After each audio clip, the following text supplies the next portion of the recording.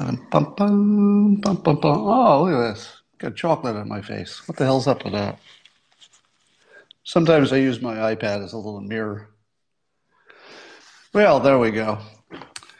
Now, I know what you're thinking.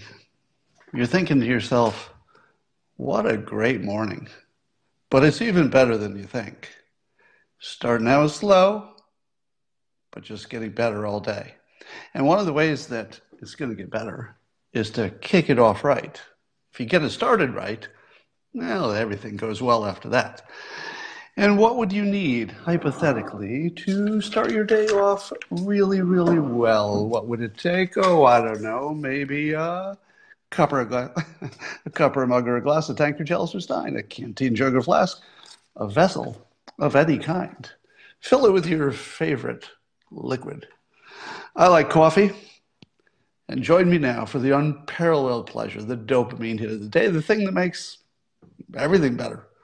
Pandemics, unemployment, crime, you name it. It's a simultaneous sip. Join me now.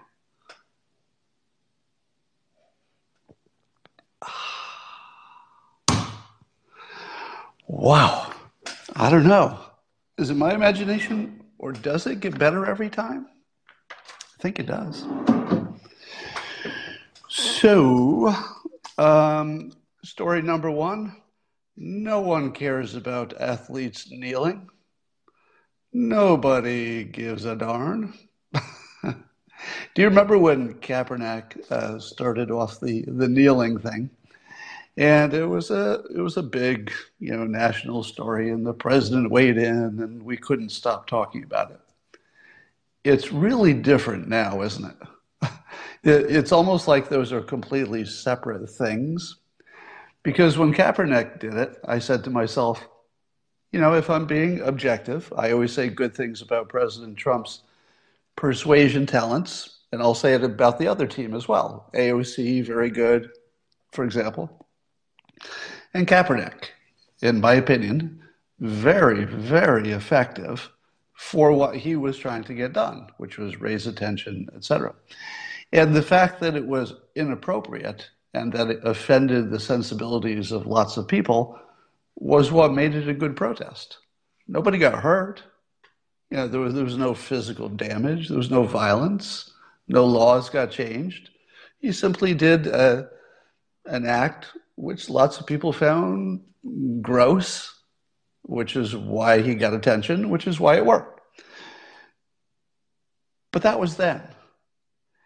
And do you see what's really, really, really different about now? What's different is that was the worst thing that was happening at the time. Things were so good, relatively speaking, compared to 2020. Things were so good that we had the luxury of arguing and fighting with each other about nothing. Just nothing. Now, I'm not saying that the issue is nothing. The issue is a thing. It's certainly worthy of attention, and the best resolution we can get to have the safest policing situation that we can have for everybody, of course. But it just seemed big because life was sort of going along all right. We just had the luxury of complaining about politics. It was sort of a sport.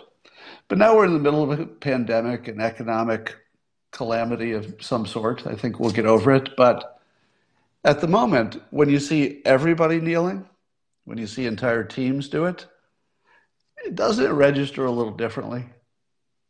At this point, it's moved from this Kaepernick, A-plus persuasion thing, even if you didn't like it, to more of a performance art sort of situation, wouldn't you say? It feels more like theater. So when you see all the people kneeling, well, let me put it in this frame. When Kaepernick kneeled, or knelt, and a few others did, and it wasn't that many, it was obvious that this was an insult to the flag. Would you agree?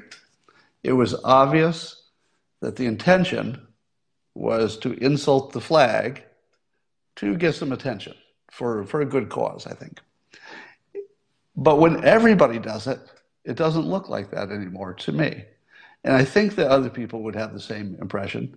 I don't want to make the universal, what I call the number one problem with understanding reality. If there's one biggest problem we all have, it's imagining that other people think the way we think. And then the world doesn't make sense. But people are really different.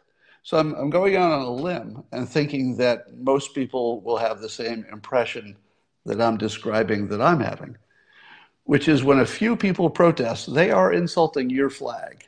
And if you take that personally, well, that's the point. That's the point. You're supposed to take it personally. That's why it works. But when everybody does it, that doesn't feel personal anymore to me. And it also, and here's the key, it doesn't feel aimed at the flag. It doesn't. It feels when everybody does it, because they're not activists, they're just people trying to, get along and do what they think is right and the best thing they can do and get along with their teammates and not cause trouble, It really is more about solidarity with the point that there's something that needs to get fixed. So I think when you take it from the few people to everybody doing it, it no longer is about the flag. It's no longer really about the country. It's really about the problem. And if you don't see that shift from I hate your flag to all right, we're all on board, let's just look at the problem. Let's support the thought and the energy behind it. So I was asked online whether that would be an impact on the election. And in my opinion, it will have no impact on the election because all of the other things are just so much bigger. And this morphed from something edgy into something that's more like theater and not important in any way. The issue is important, but not the way they're doing it. All right. The president is claiming that we'll have maybe 400 miles of border fence built by the end of the year. How long is the border? Is the border 2,000 miles? And I don't know how much of that already had fence and how much is replacement fence, because we live in a world in which all data is wrong. So I'm not going to apply that just to the other team. All data is wrong. So when you hear that there's 400 miles of fence built, well, what's that mean? How much is replacement? How much is new? How much is in the places we needed it most? I mean, really, you just can't trust any data in 2020. But it's a big number. Whatever it is, it's hundreds of miles. And if I had to look at the president's performance toward his, really, I'd say his key campaign promise, which was border security, at the end, well, let's say by November, what are you going to think about it? Because here's my take on it. The president has done maybe better than any president has ever done at saying, this is what I'm going to do, and then actually doing it. You could argue that those things should not be done. That's what the Democrats would argue. But I think we're actually past the point with this president where people could legitimately say, he promised he would do this, but he didn't do it. Now, I would say healthcare is still a big looming hole, and he's even done at least something with that, with the pharmaceutical stuff, and that could be huge, actually. But I think he's a little short on the healthcare stuff. But did he try to and successfully remove the mandate? Yeah, he did. Did he try as hard as he could to end Obamacare, to turn it into something else? I think yes. So even when he maybe didn't get everything that you thought he wanted, such as immigration and healthcare, it does look like he's taking big swings at it. It does look like the energy is there. It does look like the intention is there. There's nothing about any of these things that would suggest they were false promises. It looks like stuff he meant and stuff he's at least trying to do.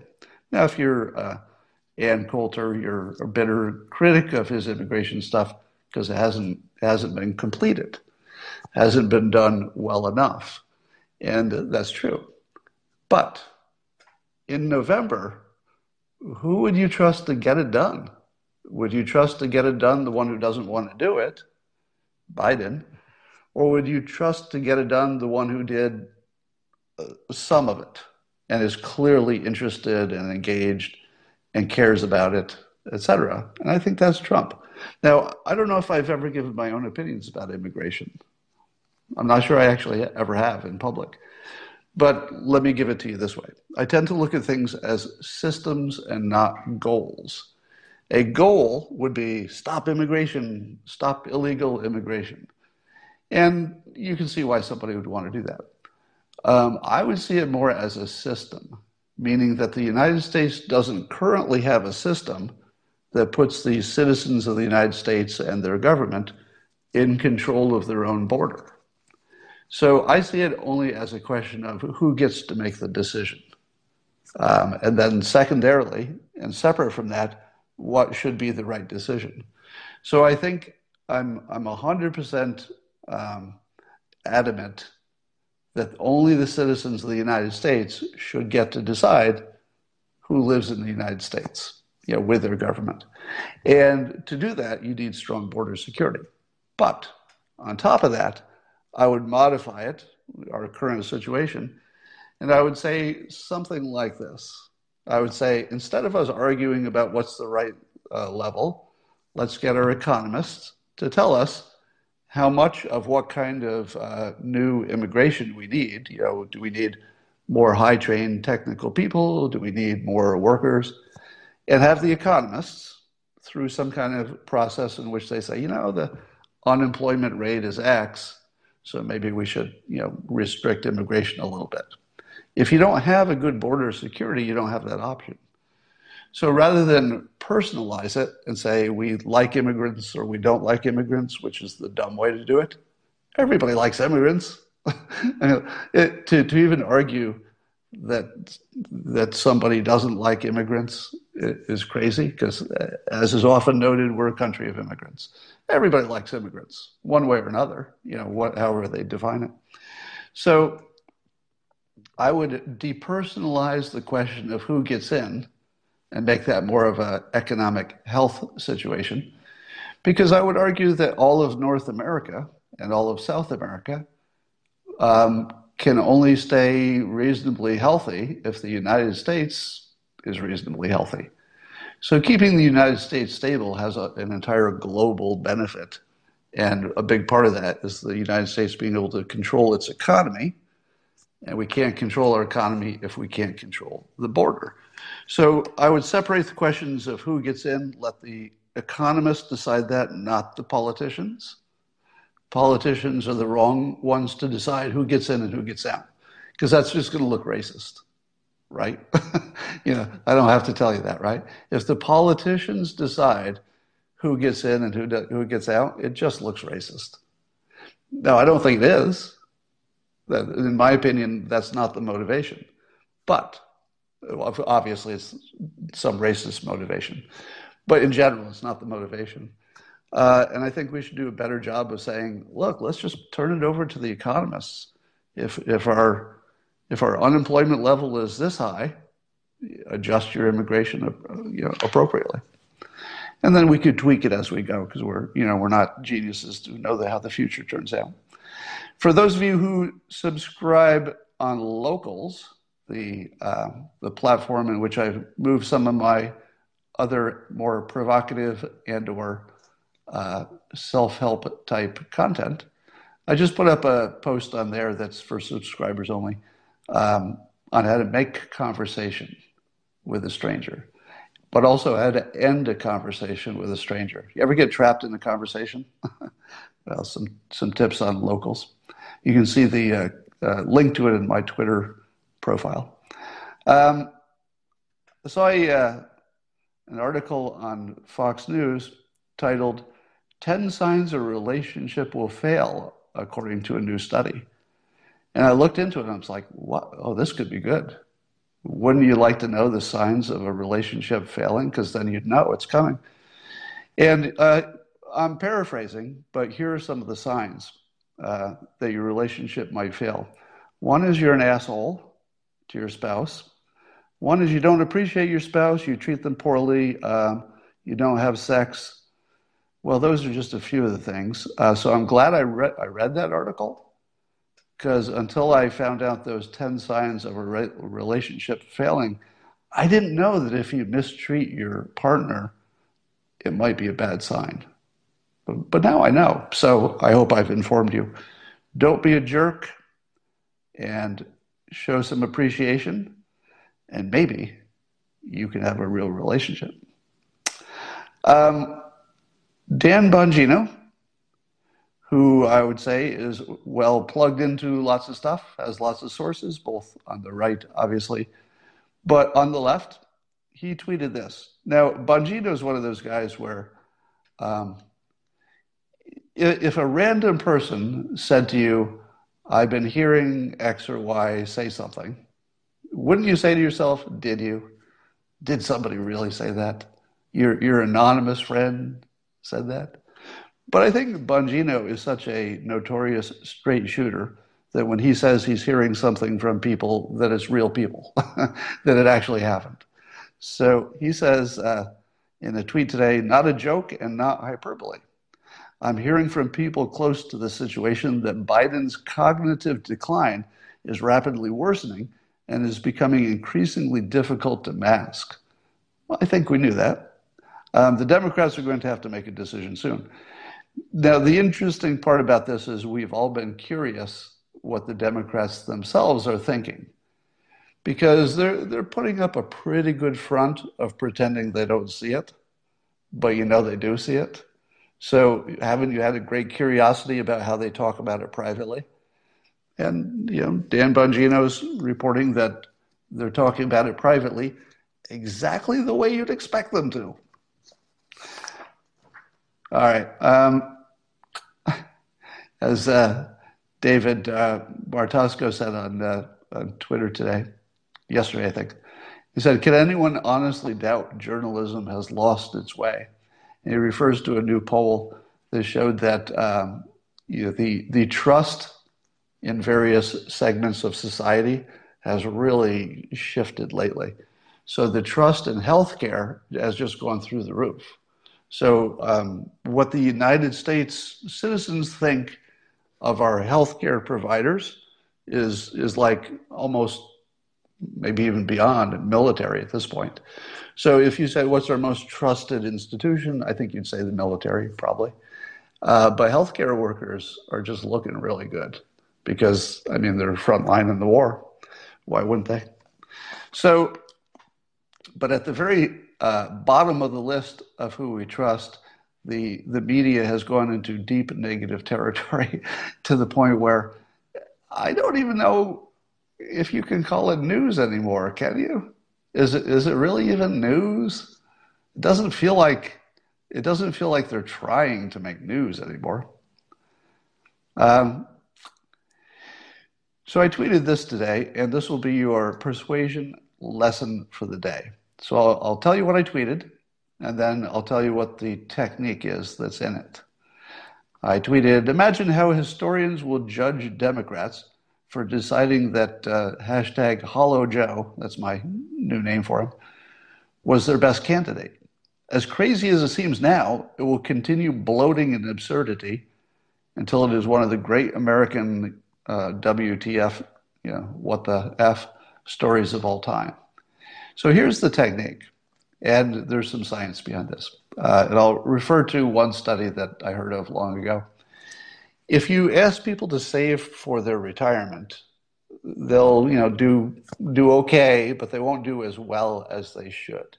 But if you take a person's current photograph and you digitally age it, so it's what you might look like when you're in your, say, 70 years old, and then you show it to them and say, okay, this is you at age 70, and then you ask them to start saving for the retirement, they will save more because they saw a picture of themselves in the future.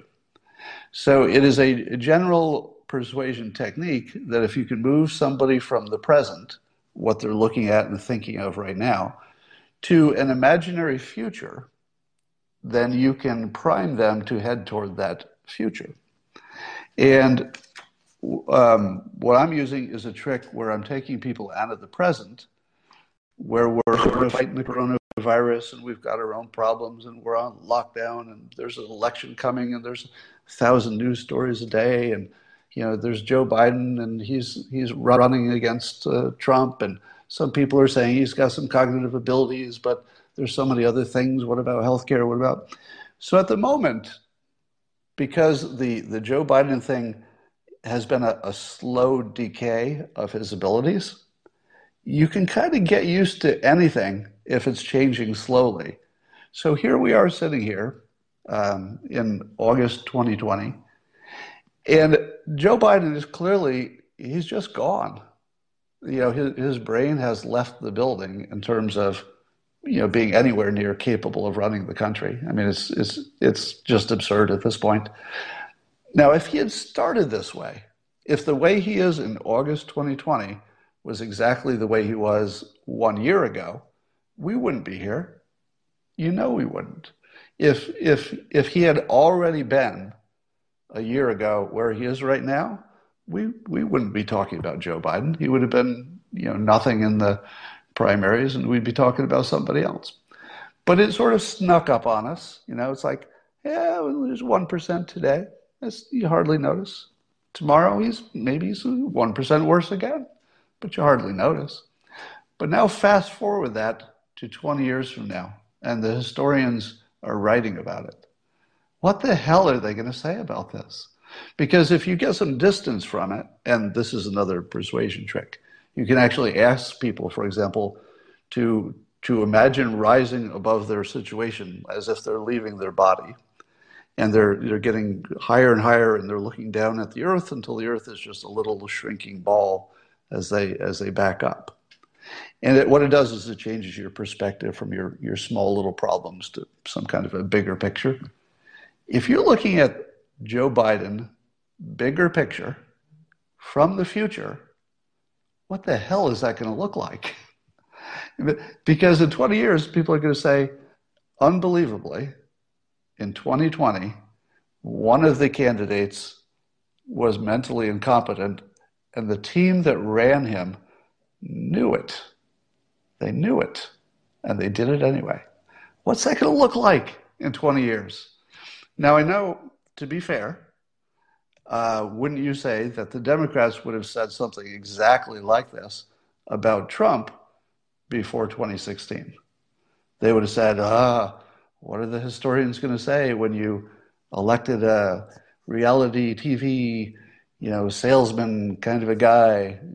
He barely was taking you seriously. What are they going to say? But of course they were wrong because Trump actually got a whole bunch of stuff done, judges and progress on the border and fighting ISIS and, decoupling with China, which is where it needed to end up. And it looked like I think he's going to end up as one of the most solid presidents of all time, I think, especially if he gets a second term. I think he could be in the top 5, but it's going to take 20 years before anybody is objective enough to say anything like that. And of course, you'd have to have a great next 4 years, but I think you might. So that's your persuasion trick. Take people into the imaginary future so that they can get some kind of a change in frame and perspective, and then ask them to look back at it and what's it look like from the future. It's a good technique. I noticed this morning that President Trump retweeted something that I tweeted yesterday. And it's always, there's some things that you can't actually get used to. And one of them is that you wake up and the President of the United States just retweeted you. It has happened a number of times now, but you never really get used to it. I don't think I want to. It's always just shocking to see how technology has made this big old planet so small that, I can sit here in my room, in California, just tapping away with my thumbs on this little device.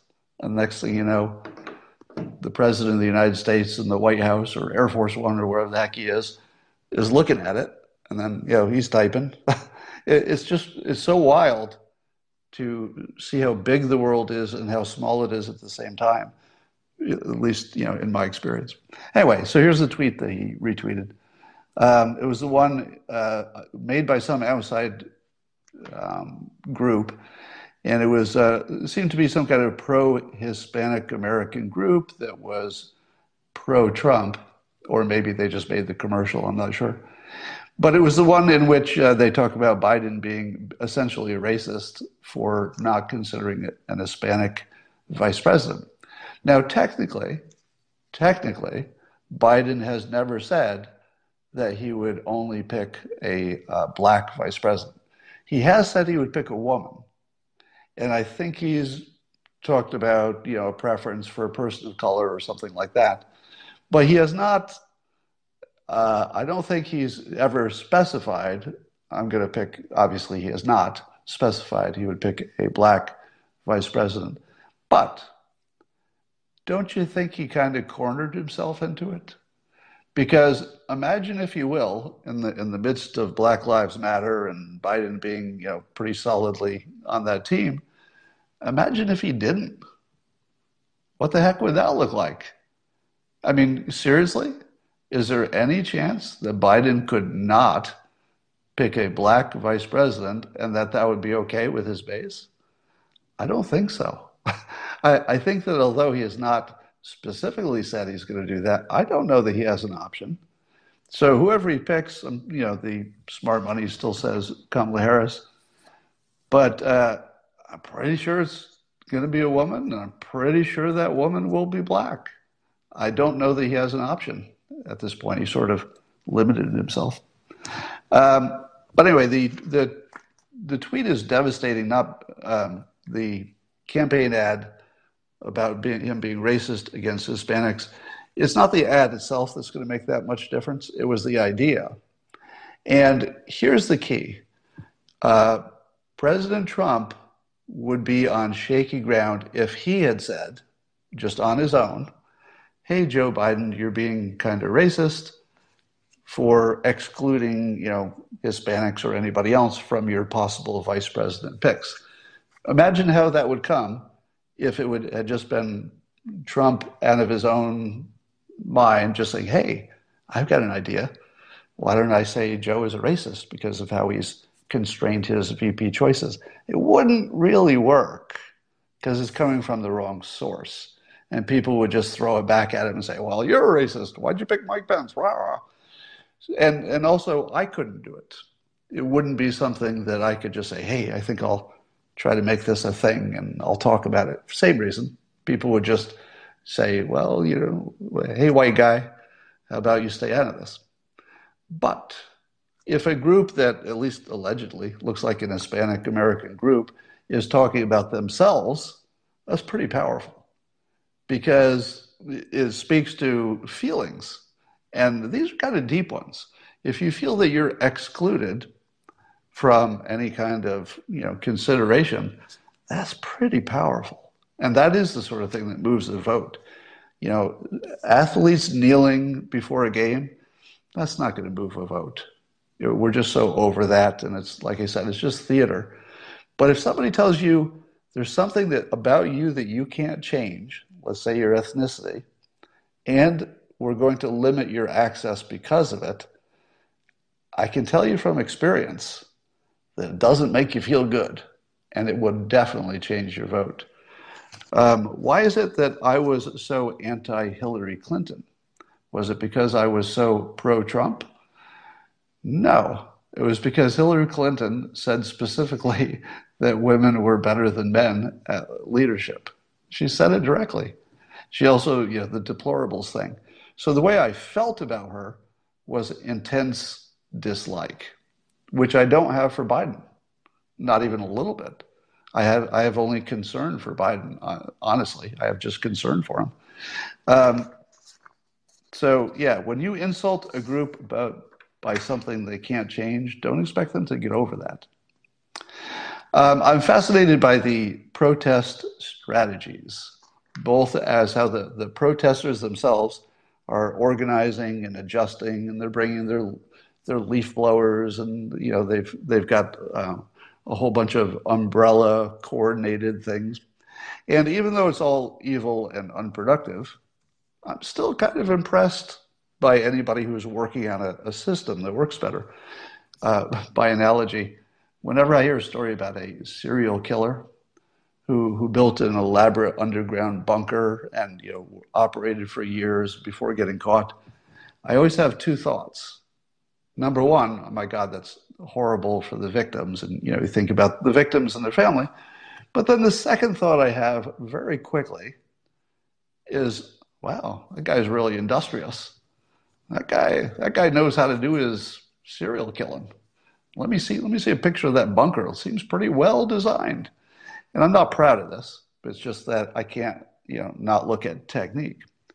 So I look at it when the protesters were being, let's say, effective in terms of the evil they were trying to perpetuate. But I also am impressed when the law enforcement adjusts their tactics. And what I saw today was really interesting, which was a video of in Austin. There were some protesters. I don't think it got violent in Austin, but the protesters needed to be moved or disbanded. And the police used horses. So they used mounted police officers on horses. Now, your first thought might be, well, Antifa will just, spook the horses or, slap the horses. And, then you've got what kind of trouble does that cause? And why is a horse going to work when a person doesn't work? And I realized Antifa probably really likes animals. Think about it. Don't you think that a whole lot of Antifa and a lot of the protesters in general, don't you think there are a lot of animal rights people in that group, just as a normal overlap with their politics?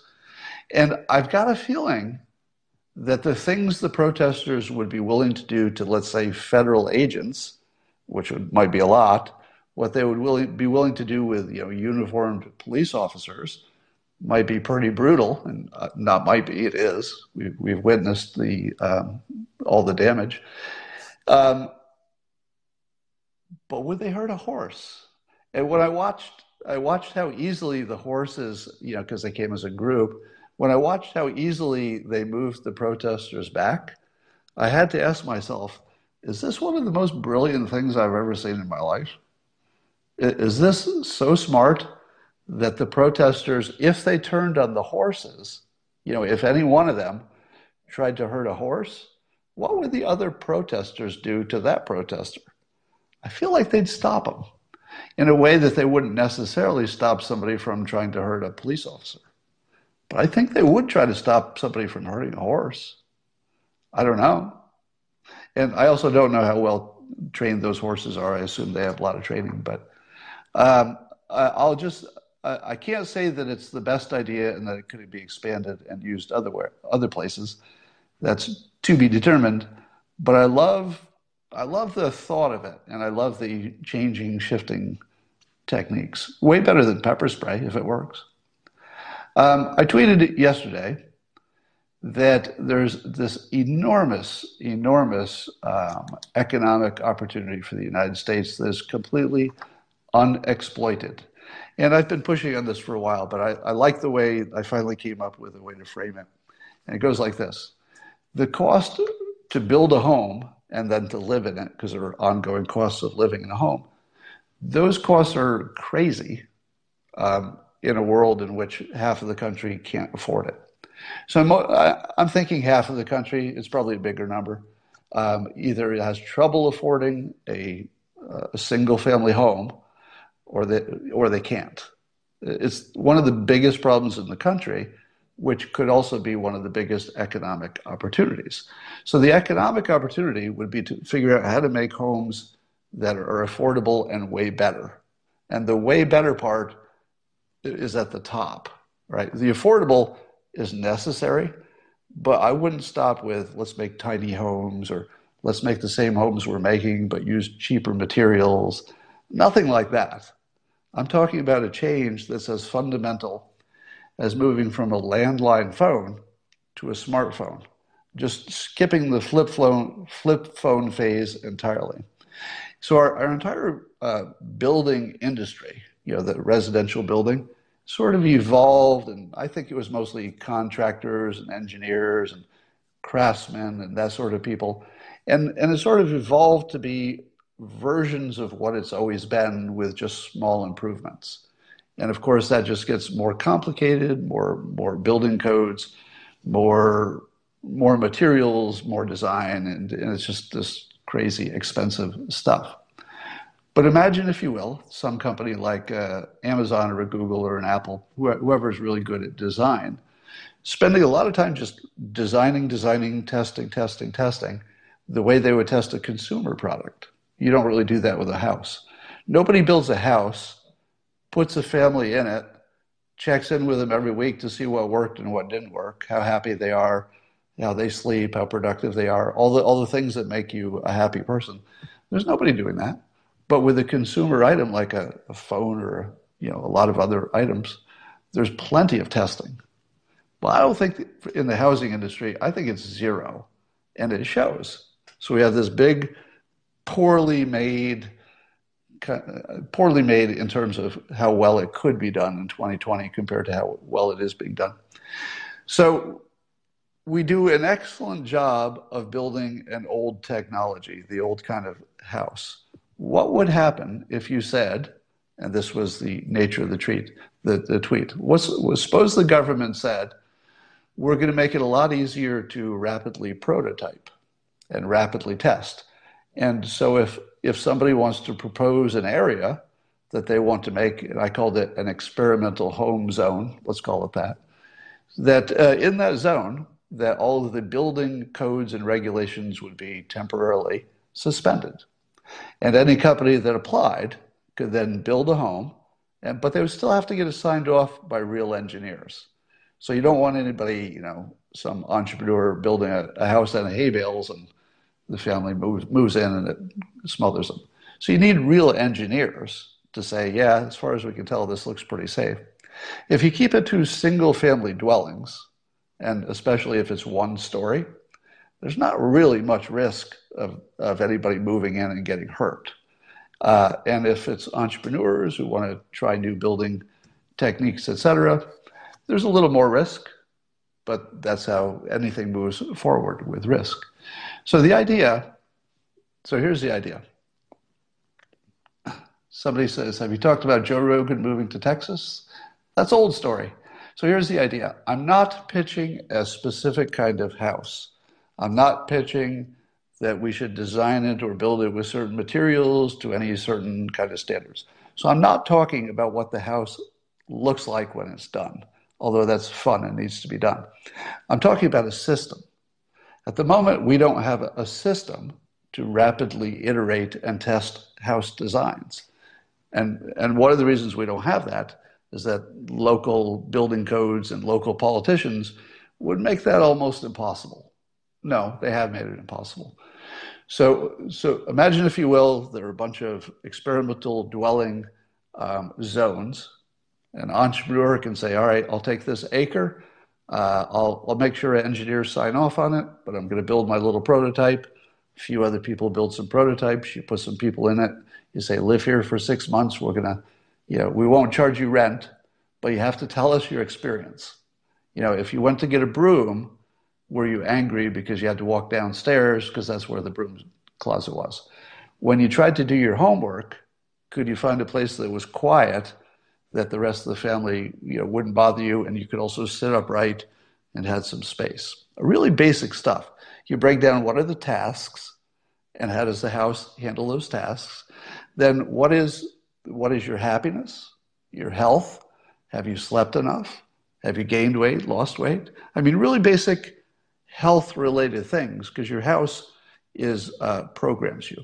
And by the way, one of the reasons that I'm obsessed by house design and design in general is that persuasion and design are really deeply overlapping fields. So my interest in persuasion overlaps with my interest in architecture and building, because persuasion is largely ignored in that field, and it's the single biggest thing they should take care of, other than safety and cost, maybe, which is that you want to build it with the right light. How important is light? If you've got a little vitamin D coming in and you've got some brightness, what does that do to your mood? I mean, it's completely transformational, and probably doesn't add a lot to your house. You just have to orient it right, make sure that the sun is part of your solution. What about the feng shui, the size of the rooms, the shape of the rooms, the furniture arrangement? We are, on a scale of 1 to 10, we're at about a 2 in design. We could get that to a 10. If you say that an Apple smartphone, for example, is a 10 in design, we're at about a 2 with houses, and the opportunity is enormous, especially if you're building where there have not been houses before, so you can actually just get going. So I'd like to see some kind of government action to make it possible for the entrepreneurs in the home building business to iterate. So the golden ratio, there's somebody there who knows their design. The golden ratio is in your kitchen. If you're designing a kitchen, no matter how you design it, you need to maintain the golden ratio. And the golden ratio is, if you can imagine it as a triangle, in which, if I have this right, it's your refrigerator, your sink, and I think your oven and cooktop. And I think those three things have to be in a well-designed space, in terms of distance from each other. And if you get the golden ratio right, then a lot of the other kitchen is more aesthetic. So those are the types of things that are just insanely important. In my opinion, you could get the cost of a single family house down to $20,000, and it would be better than a house that would cost, let's say, $300,000 in a standard economy. So that's the size of the opportunity, I think, that a $20,000 house designed correctly would be way better, just way better than a standard $300,000 house. In the same way, forget the analogy. Likewise, I think that the ongoing expense of living could be reduced from, I don't know, what does an average family spend every month for electricity and gas and that stuff? I don't know. Insurance. Yeah. Imagine if your insurance, your house insurance, your electricity, your gas, your Wi-Fi, and all that stuff was $100 a month. Could you get a single family house that had $100 a month of ongoing expense from everything from maintenance, Wi-Fi, heating and cooling, insurance? I think you actually could. I actually think you could. So I think that the future demands that the people who want to be go-getters and get 3 college degrees and become engineers and build products, well, those people can live in their normal, regular world and pay full price for their mansions and cars and stuff. And you want people to be able to do that, because that's how economies get built.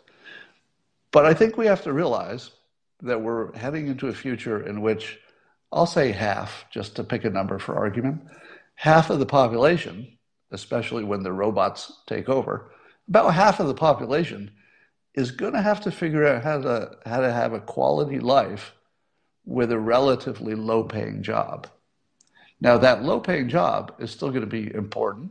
It will still have dignity. It will still have meaning.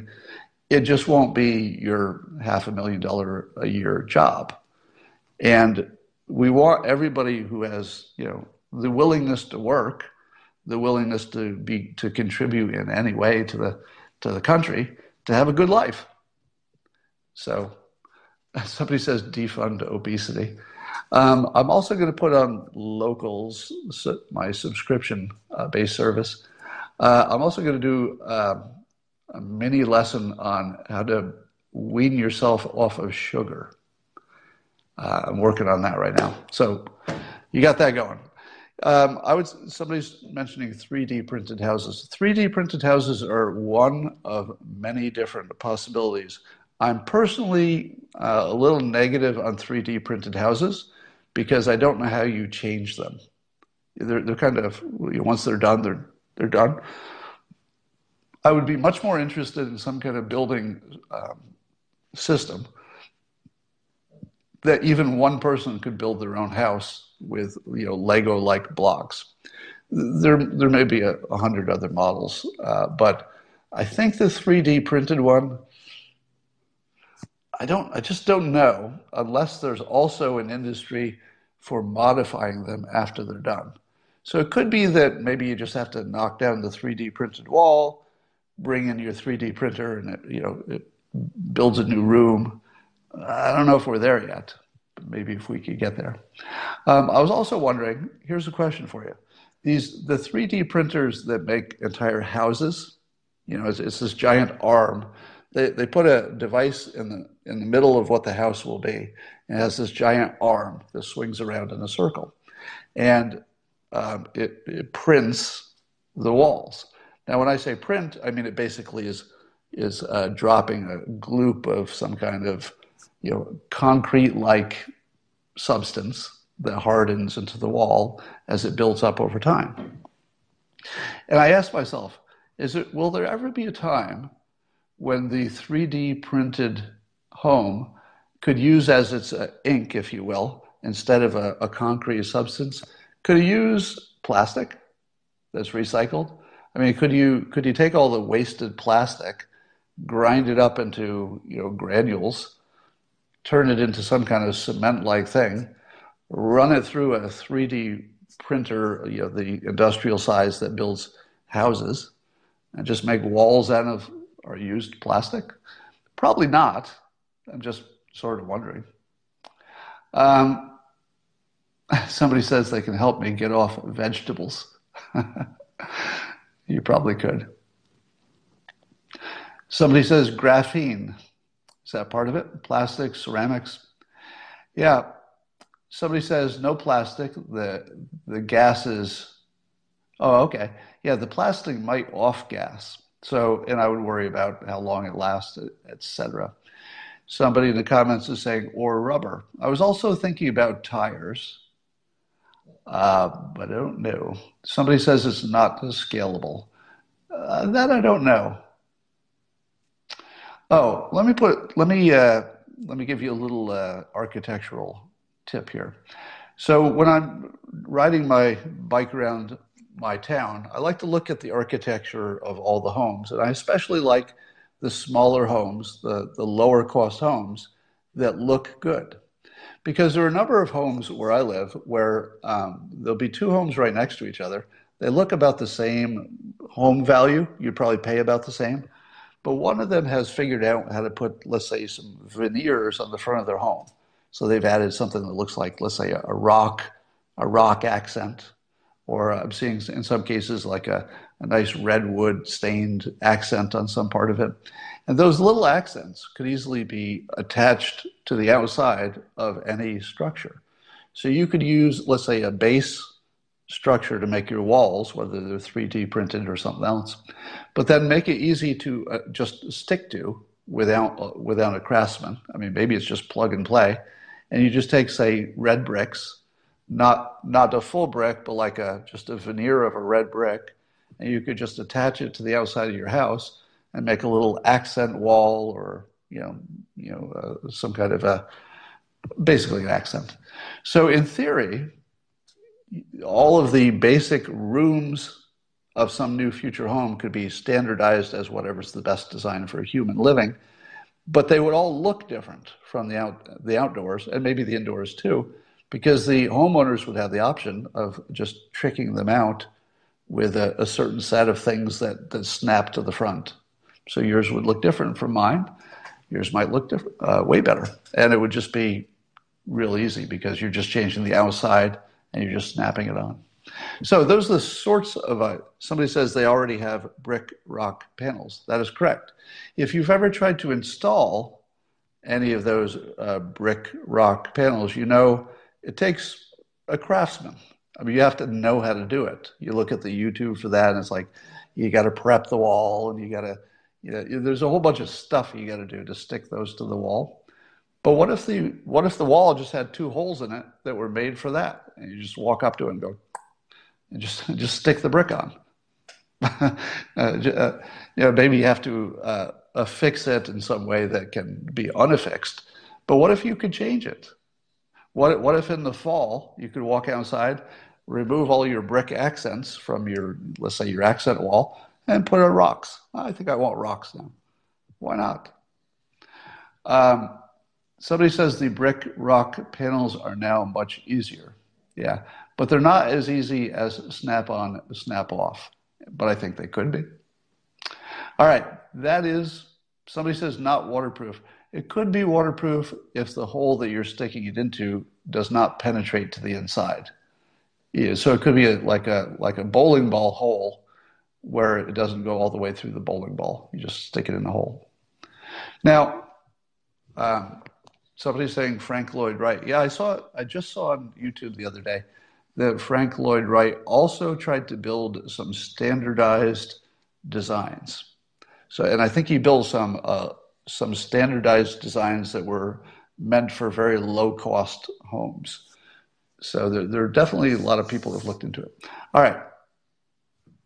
I know that the building stuff is not of interest to all of you. Some of you like the politics better, but I would argue that the building industry is such a big part, or could be even bigger part of our economy, that it's sort of all politics, and that it would require politics to, clear out the codes, the building codes, etc., so that something like this could be built. And that is my idea for the day.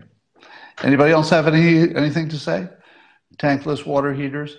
Yeah, at one point I did a project called the Dilbert Ultimate House. This was years ago before I built my own house.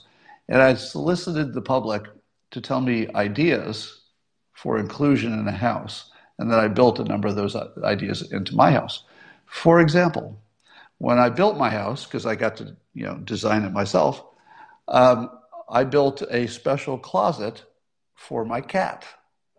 And it's off the laundry room. So if you know you're going to have pets, why not build a house that's optimized for a pet? So I've got an automatic dog door that goes down to a fenced area with artificial turf. So my dog can let herself out anytime she wants, do her business. It's on artificial turf in a place that I don't have to look at too much. And I go clean it up at my leisure. And if my cat wants to use her cat box, she has her own special closet. The cat box itself is on a raised platform so that when I change the litter, I'm standing. I don't have to bend over to do it. And in there, I've got all my cat supplies and stuff. And it's also off of the laundry room, so I've got venting and everything else. So that's a very, very small example, but if you imagine how much people's lives are enhanced by pets, why wouldn't you build your house to accommodate your pet? It's such a big part of your experience. It's just obvious. I toured a house once that had a dog washing station, some upscale house, and off of one of the rooms near I think it was outside the garage, was like a sort of a special shower area just to wash your dog. And I thought, well, I don't know if I need that. But imagine if you did have some kind of a washing area in your garage. It wouldn't have to be a big garage, but just a little outdoor sink or washing area. How amazingly useful would that be? All right. Maybe I'll do a special Periscope just on home stuff. I'm actually thinking of going around my home with my video camera and just photographing things that worked and things that didn't work to get people thinking about this stuff. All right. Does Snickers have her own smoking lounge? Not yet. Somebody says, crazy white folks. You're not wrong.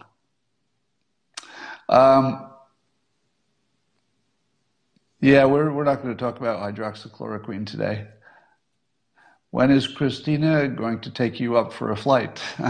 So my wife, Christina, is taking acrobatic flying lessons.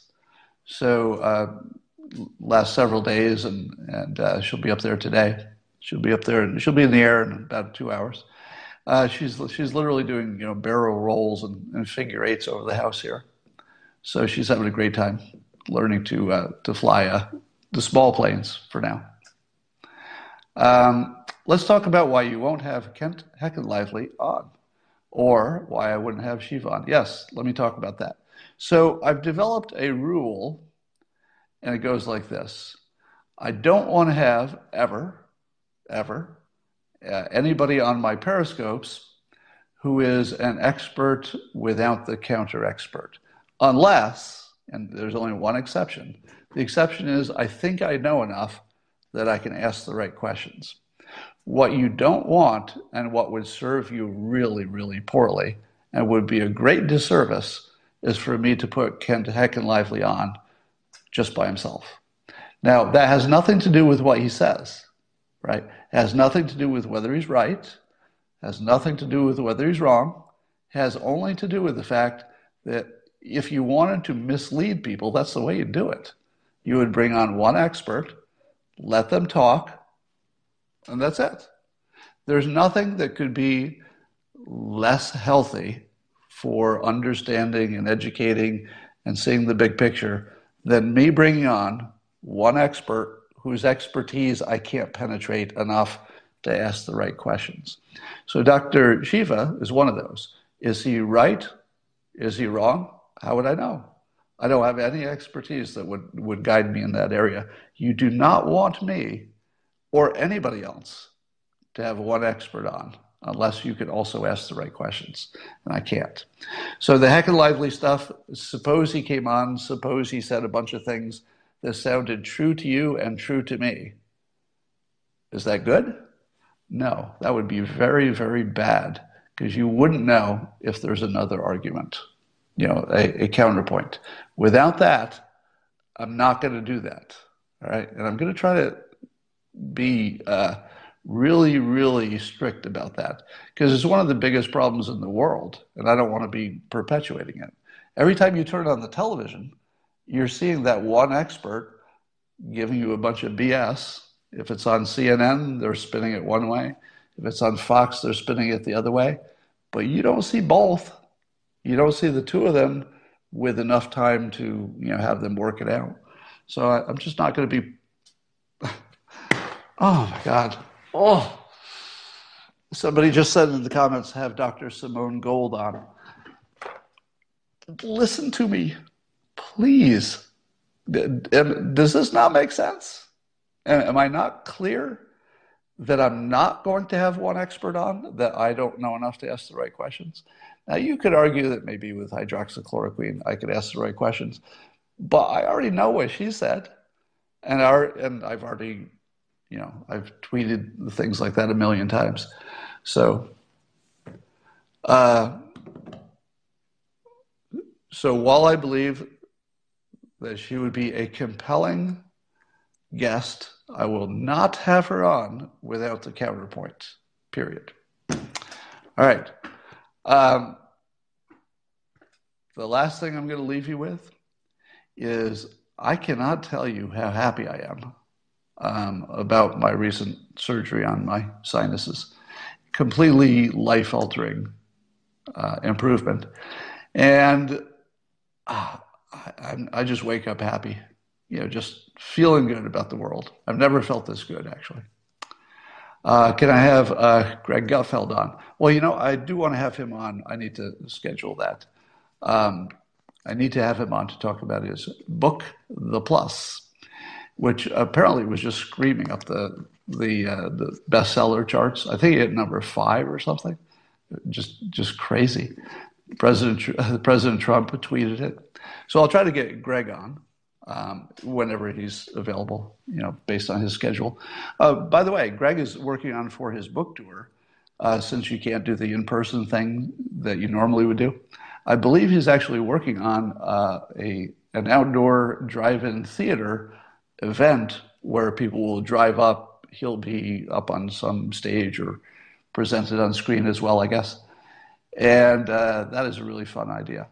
So maybe we'll get pictures from that. All right. So that's it for me. And I will talk to you later.